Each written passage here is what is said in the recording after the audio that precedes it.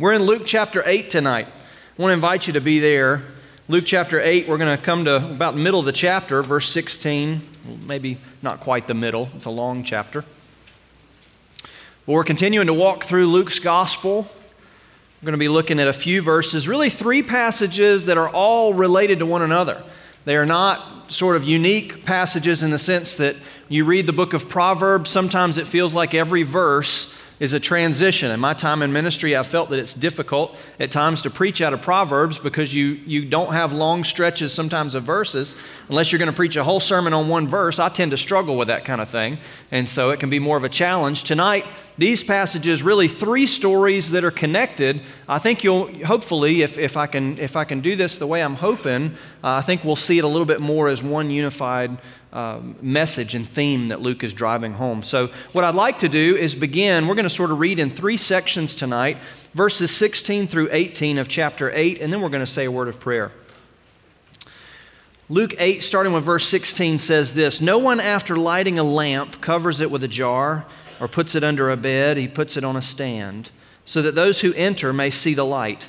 For nothing is hidden that will not be made manifest, nor is anything secret that will not be known and come to light. Take care then how you hear, for to the one who has, more will be given, and from the one who has not, even what he thinks that he has will be taken away." Let's pray together. Father, thank you that you are at the heart of worship. And for all the other distractions, all the other things we can get lost in, all the other side streets that lead us apart from where you would have us to go, Father, would you draw us back? Would you allow us to see the Lord Jesus word for word tonight and to hear what he would say to us through the power of your word and the movement of your Holy Spirit? We thank you in Jesus' name. Amen. I want to confess something to you as we begin here tonight. One of the things I did a few weeks ago was I saw a little advertisement for an app that I could put on my phone, and this app would monitor my sleep. And so I would get to find out, just how well I was sleeping, what my breathing was like, and all this kind of thing. I had no idea all the things it would tell me the next morning when I woke up. Well, here's how much you snored, and we even recorded it if you want to know what it sounded like, and that kind of thing. And so I thought, wow, okay, yeah, I guess this is something to sort of think about. Now, there's something that I've not been able to do for a long time, and that's breathe through my nose while I was laying down on my back. I don't know if anybody else, you think a nose this size, you should get plenty of airflow, but I hadn't quite done it. And so for a long time, I haven't been able to do that. Well, I found this other little thing online. Probably dangerous for me to use the internet these days, but you get this little thing, and it almost looks like little butterfly wings that's sort of like those Breathe Right strips, but it goes inside and opens up, and all of a sudden you got these huge nostrils that let all this air through. And so now I'm supposed to be able to lay down at night and be able to sleep, and I'm struggled even then because now I've got full airflow through my nose, no problem, but I keep snoring. You know why? Because after all these years, I can't train myself to close my mouth while I'm asleep. I just default back to that same old thing I've always done. Now, I actually have something I'm trying to get my wife to agree to right now. I said, honey, here's what I'm going to do. I'm going to shave my beard off, and just for a few nights, I'm going to duct tape my mouth shut. And I'm going to, I think she's a little worried if something were to happen, the story she's going to have to tell. No, he duct taped his own mouth. It wasn't me. It was him. So if anything ends up on the news, I'm telling you now what that might be.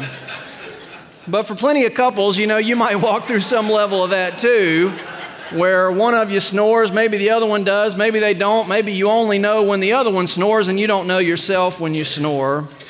Our noses were made for us to be able to breathe really well. Mine's been out of practice so long while I'm asleep that I've got to stay on my side, or there's just snoring that's going to happen and I'm trying to work through it.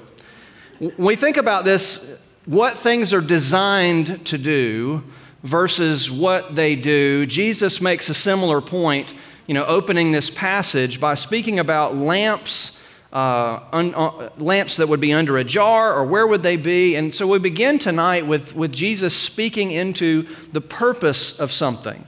And perhaps for each one of us, we'd also come to that saying, you know what? If we've been out of practice for putting the lamp in the right place for long enough, is it something that we just go without even noticing after a while? Is there a retraining, as Pastor Brandon was mentioning just a moment ago, for this constant reminder for us that we are the missionaries to our neighborhoods, our families, our communities, this reminder of what we're called to be. And so let me show you a few pictures here tonight. One that I didn't get time to show you last week that I thought was so good. This is, last week we were looking at the parable of the sower, and there was an inscription from first century Rome, and this stone that they found says this: "Death renders us free of wealth and anxiety."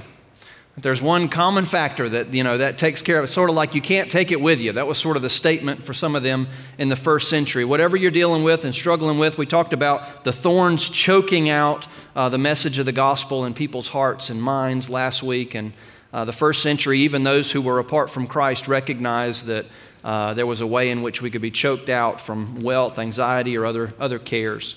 But if you're wondering what the lamps looked like back then, if you were to go into the Target of the first century, you might see an assortment that looked something like this, that there would be oil in the lamps to keep them burning, if you ever sang that old song, and you've got the little flame that would be there at the end.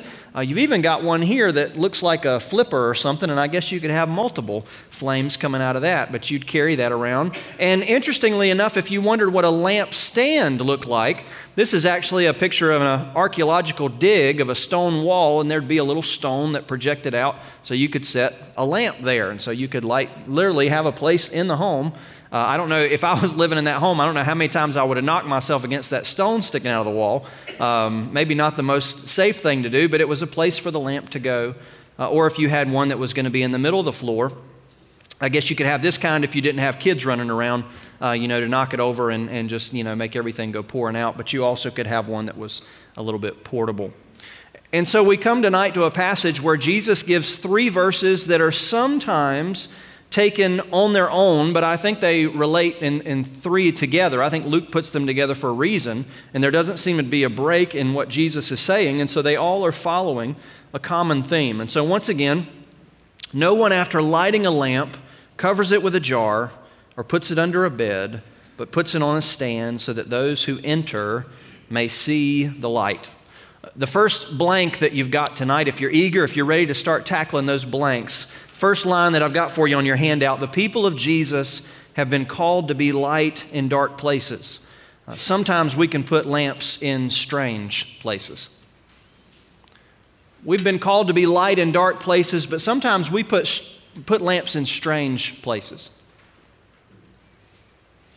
We've had much said recently about, I know what's been in the news with the revival that's taken place in Asbury and other places is the movie that's also come out about the Jesus Revolution. I know there's been much said about that in recent months. There was actually a movie that came out a few years ago called Woodlawn. It was a football type story, but it also had an element of the Jesus Revolution in there, and Sean Astin, who plays one of the characters in that, he played Samwise Gamgee. He played Rudy. He played a number of other roles. You might have seen him before. He was in the Goonies way back when.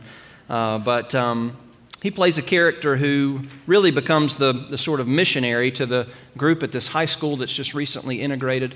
And he begins to talk about going to a Billy Graham crusade where all the lights in the stadium went out, and there was one candle that was shining there at the base of everything. And from the top of that stadium to the bottom, that light in that darkness could be seen. Even one tiny, small flame on a candle could pierce a lot of darkness, even, just in that simple way. Jesus, I think, is making the same point, that there are lamps that can be lit, nothing great in and of themselves, but if you've ever been somewhere completely dark, it doesn't take a whole lot of light to illuminate enough so that people can see and people can be able to navigate the darkness. No one, after lighting a lamp, covers it with a jar, puts it under a bed. He puts it on a stand so that those who enter may see the light. And so Jesus makes the point that we'll see elsewhere. If he were to continue here, he could make the same point to say, therefore, let your light shine before men or before people so that people can see your light. We sort of sometimes have a concept in our day and age that the place where our light shines is within the bounds of this building and it's going to shine bright, and then we sort of put them out and save it till next week, when in reality we've been called to be lights elsewhere, wherever we are. That our one light in the midst of where God's placed us is oftentimes, very oftentimes, more important than even the collective light where we come together. That God has a plan for us as we are here, but He has a mission for us as we go out. And sometimes in our mindset, we think, well, what's that one program we're going to come up with as a church that's finally going to reach the world? What's that one big event? What's that one super thing that if we can just do that, that will institutionally do what the church has been called to do relationally?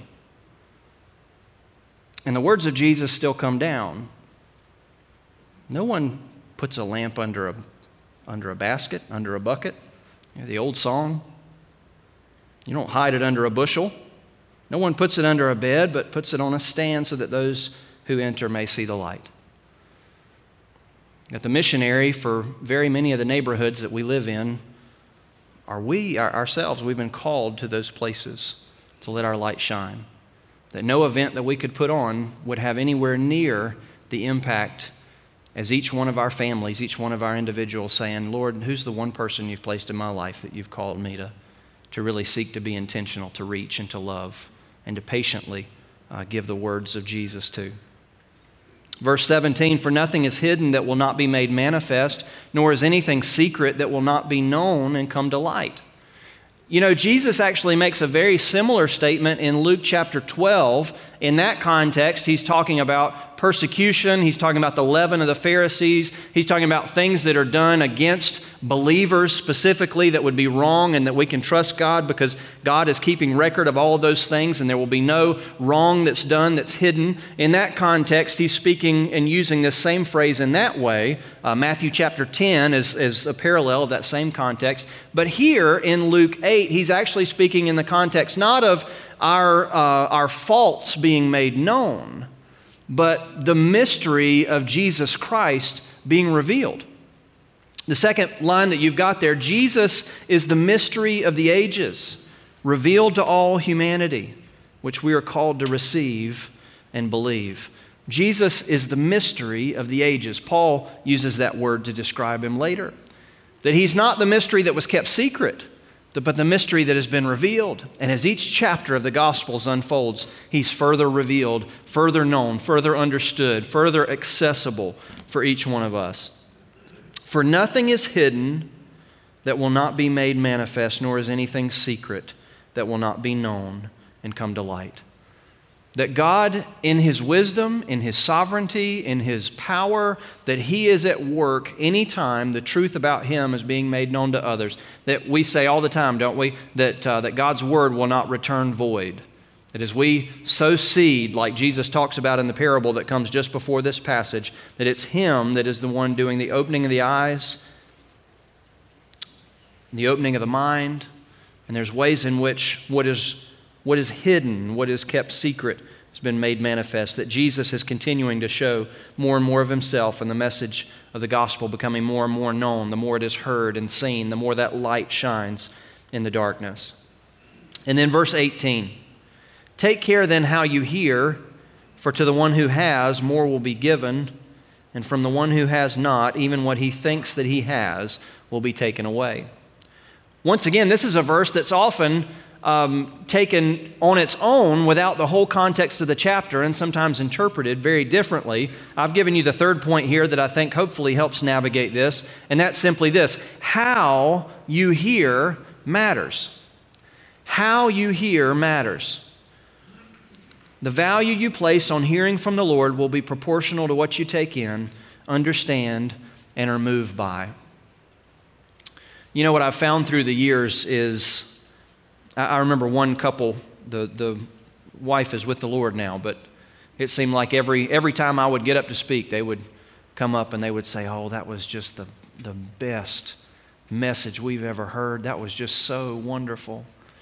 And over the years, the first few weeks, I thought, boy, I'm really knocking it out of the park. What I came to learn over time was that was a couple that loved the Lord. And every time they came to church, they wanted to get to hear from the Lord, and they were praying that the Lord would speak to their hearts.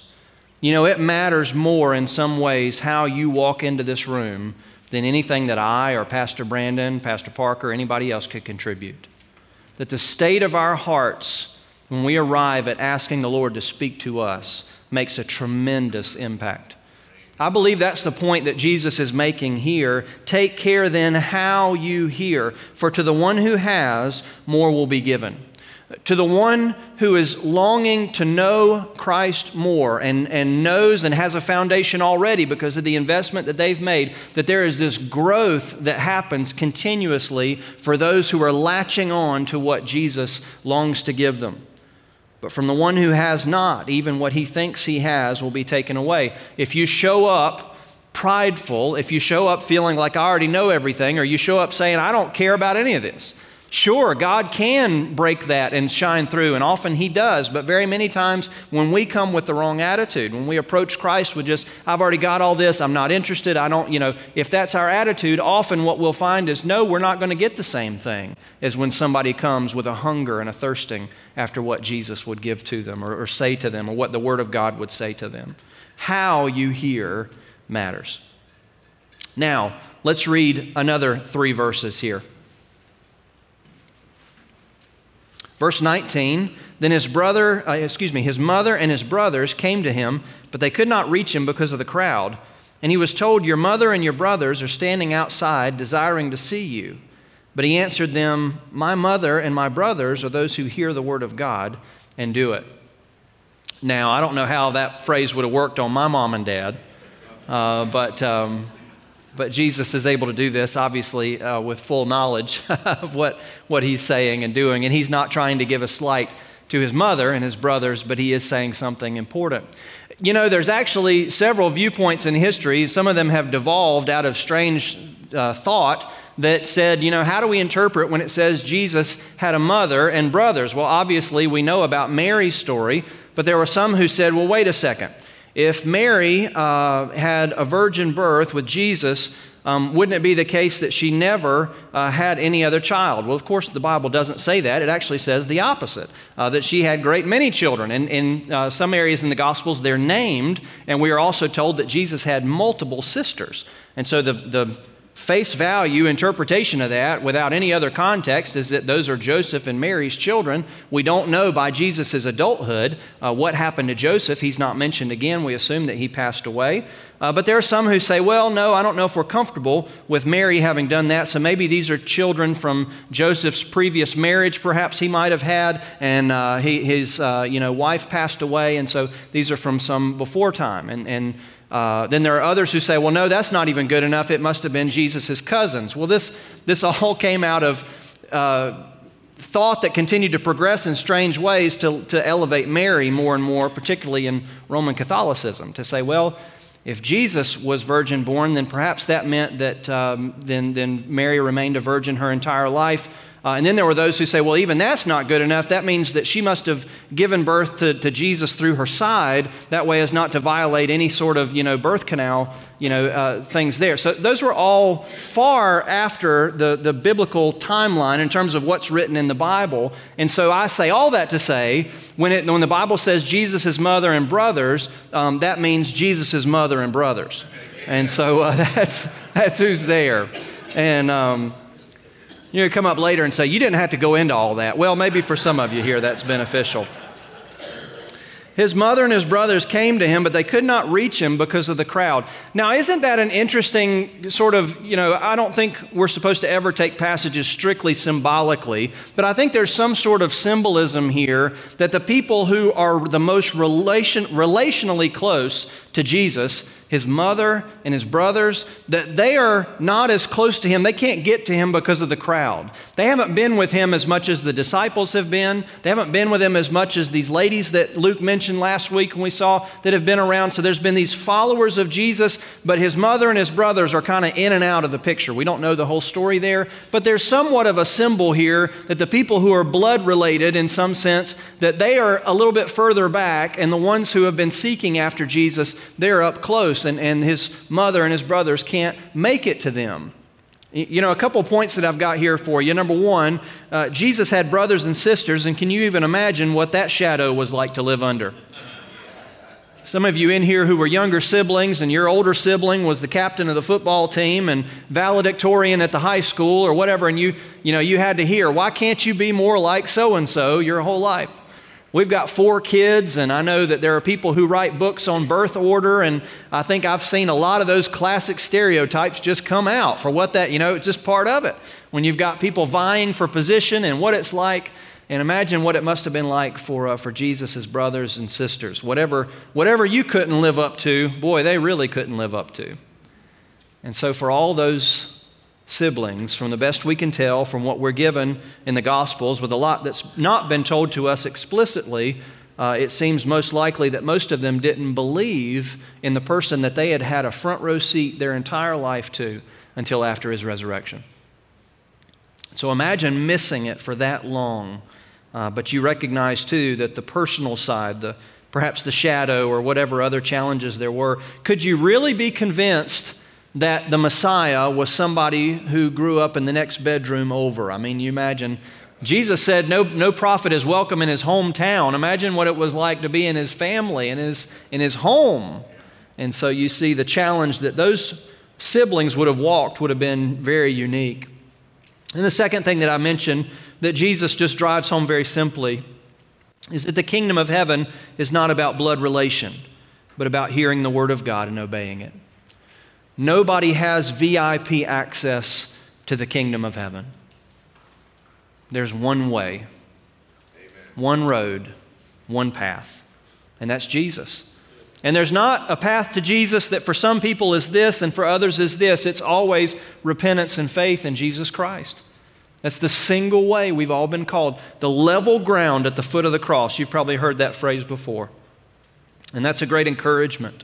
That there's no other, well, I'm related to this person. I spent so many years doing this or that. You remember Jesus in Matthew 7 said there'll be many that day who say, well, didn't we perform miracles and cast out demons and do this and do that? I think he said that so that none of us would feel like we had, qualifications better than that.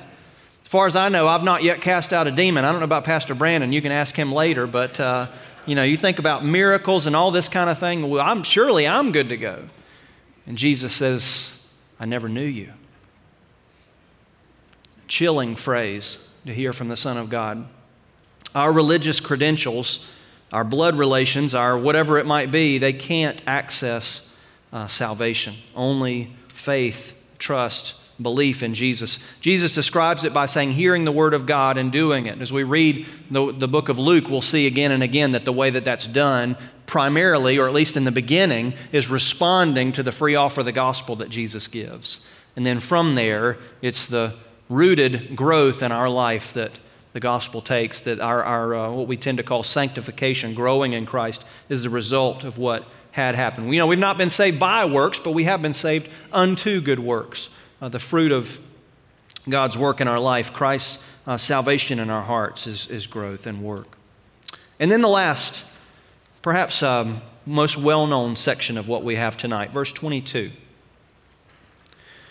One day he got into a boat with his disciples, and he said to them, let us go across to the other side of the lake. And so they set out, and as they sailed, he fell asleep. And a windstorm came down on the lake, and they were filling with water and were in danger. And they went and woke him, saying, Master, Master, we're perishing. And he awoke and rebuked the wind and the raging waves, and they ceased, and there was a calm. He said to them, where is your faith? And they were afraid. And they marveled, saying to one another, who then is this that he commands even winds and water, and they obey him? Jesus calms a storm. If you ever went to Sunday school as a kid, you had a really good chance of hearing this story, didn't you? That's in the greatest hits, right up there with Jonah and the whale and David and Goliath. But if you were going to hear a story about Jesus and it didn't involve the crucifixion, there was a really good chance it was going to be Jesus calming the storm. For a lot of us, a story we're very familiar with. Some things to mention just right off the bat. Let me say this first. When I was in college, I can remember coming home, and my parents had just gotten this new thing that I had only heard a little bit about called a DVD player. I had never really known a whole lot about them, but sure enough, it was supposed to make, pictures even clearer when you came home. And almost everybody who got a DVD player that year went home from Circuit City or wherever they got it with this one movie that wasn't that great of a movie, but everybody said the special effects you got to see. And it was called The Perfect Storm.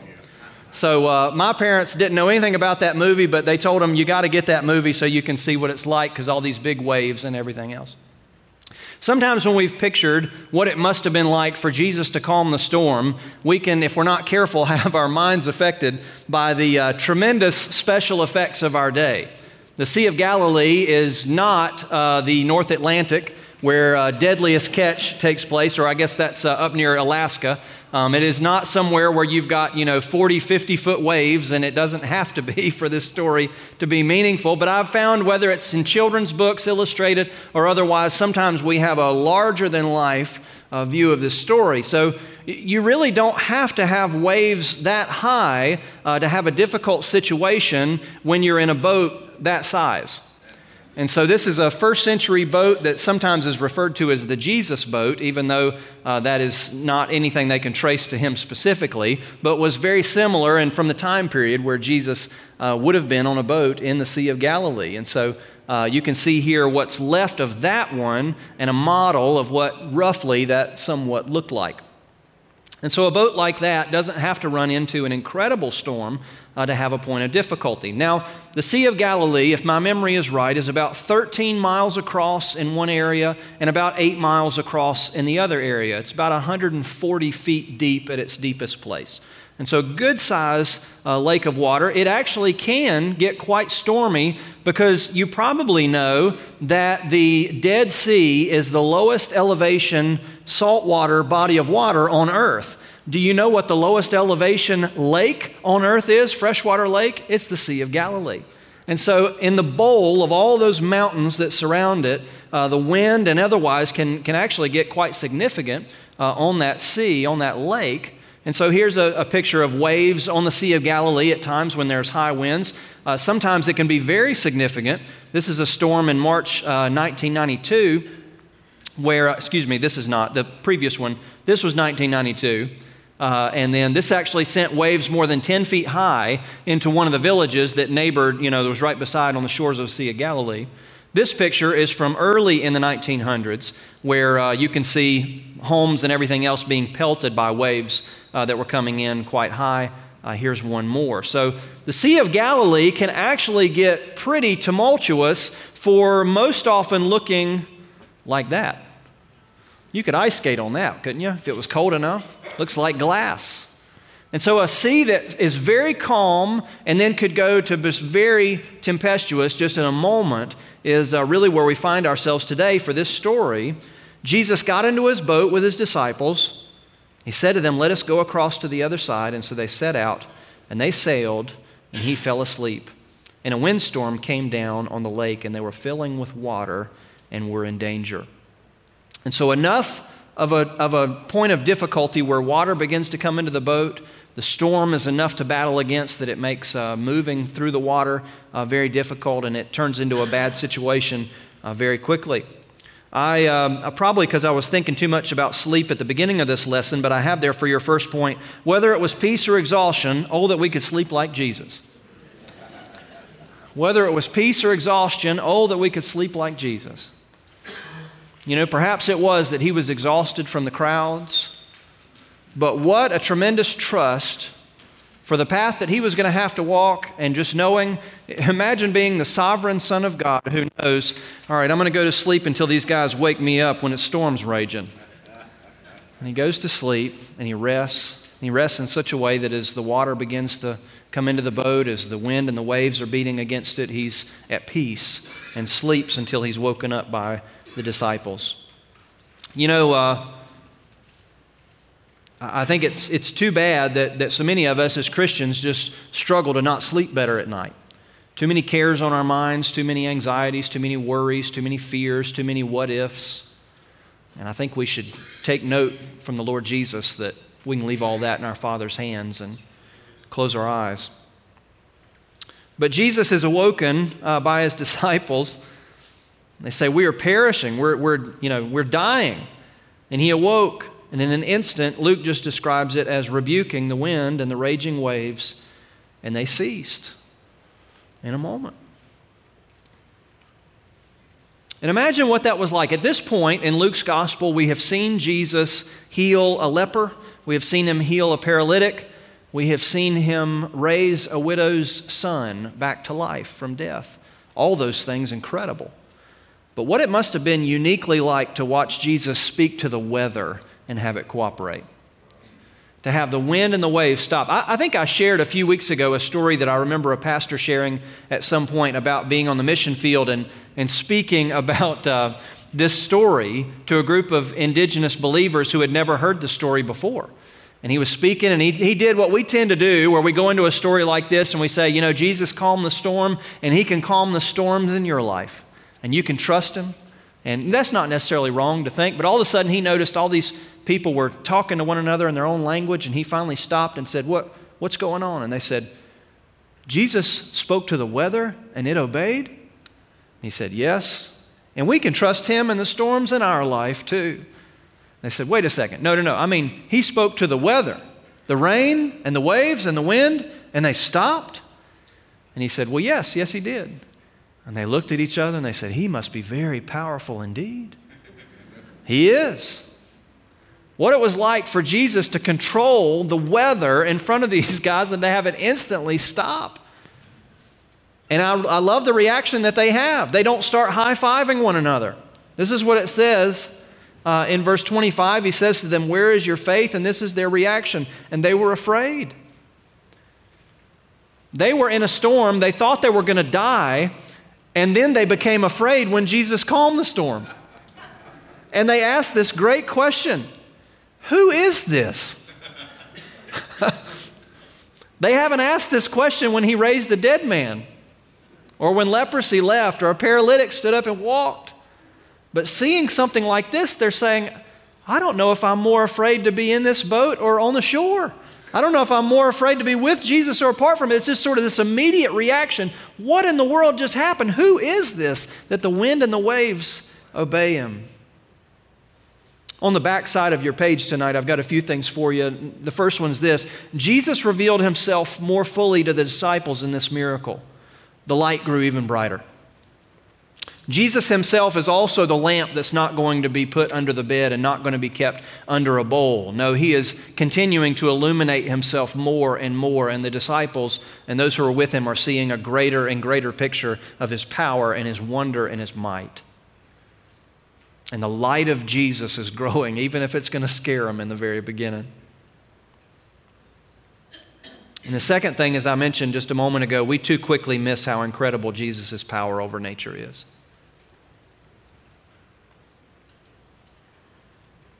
We too quickly miss how incredible Jesus' power in general, as displayed here over nature, is. Colossians 1, verses 15 through 17. He's the image of the invisible God, the firstborn over all creation.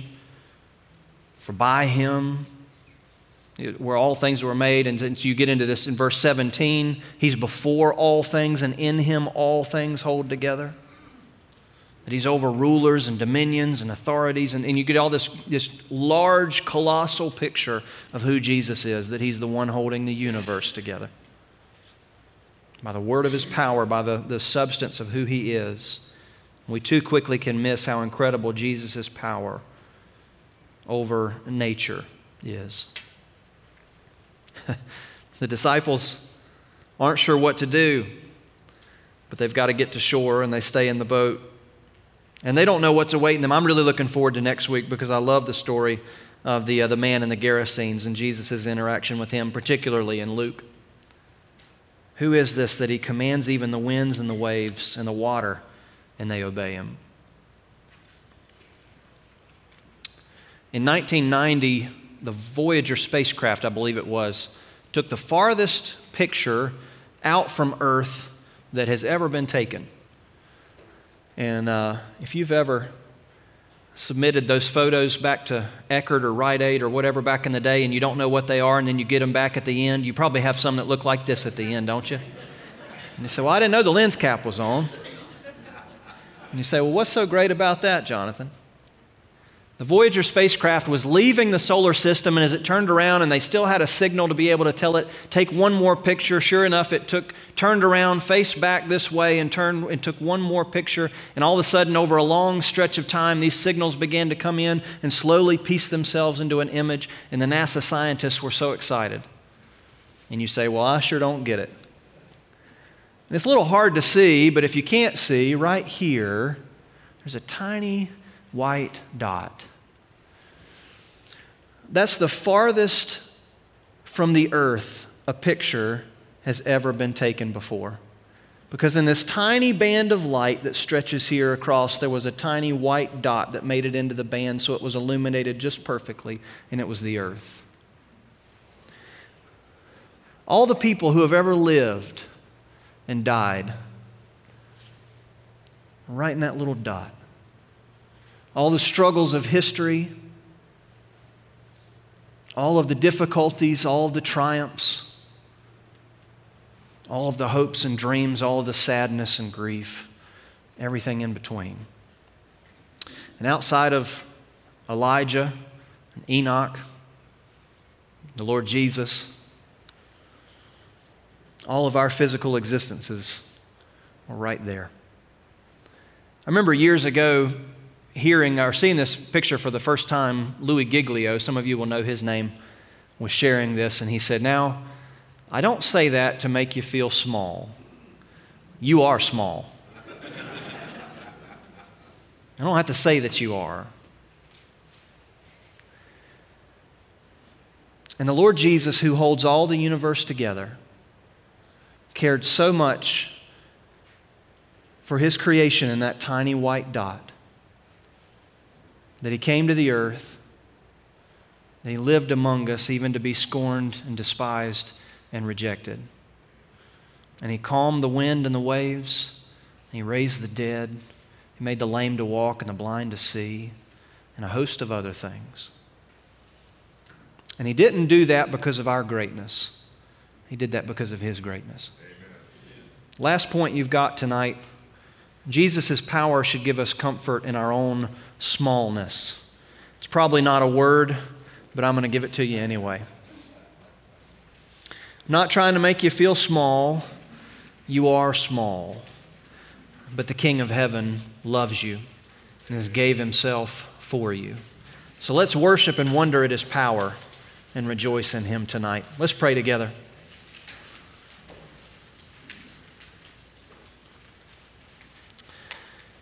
Father, we thank You for the power and the might and the worth and the love of the Lord Jesus, who gave Himself for us, small creatures on a tiny white dot in the vast expanse of the heavens.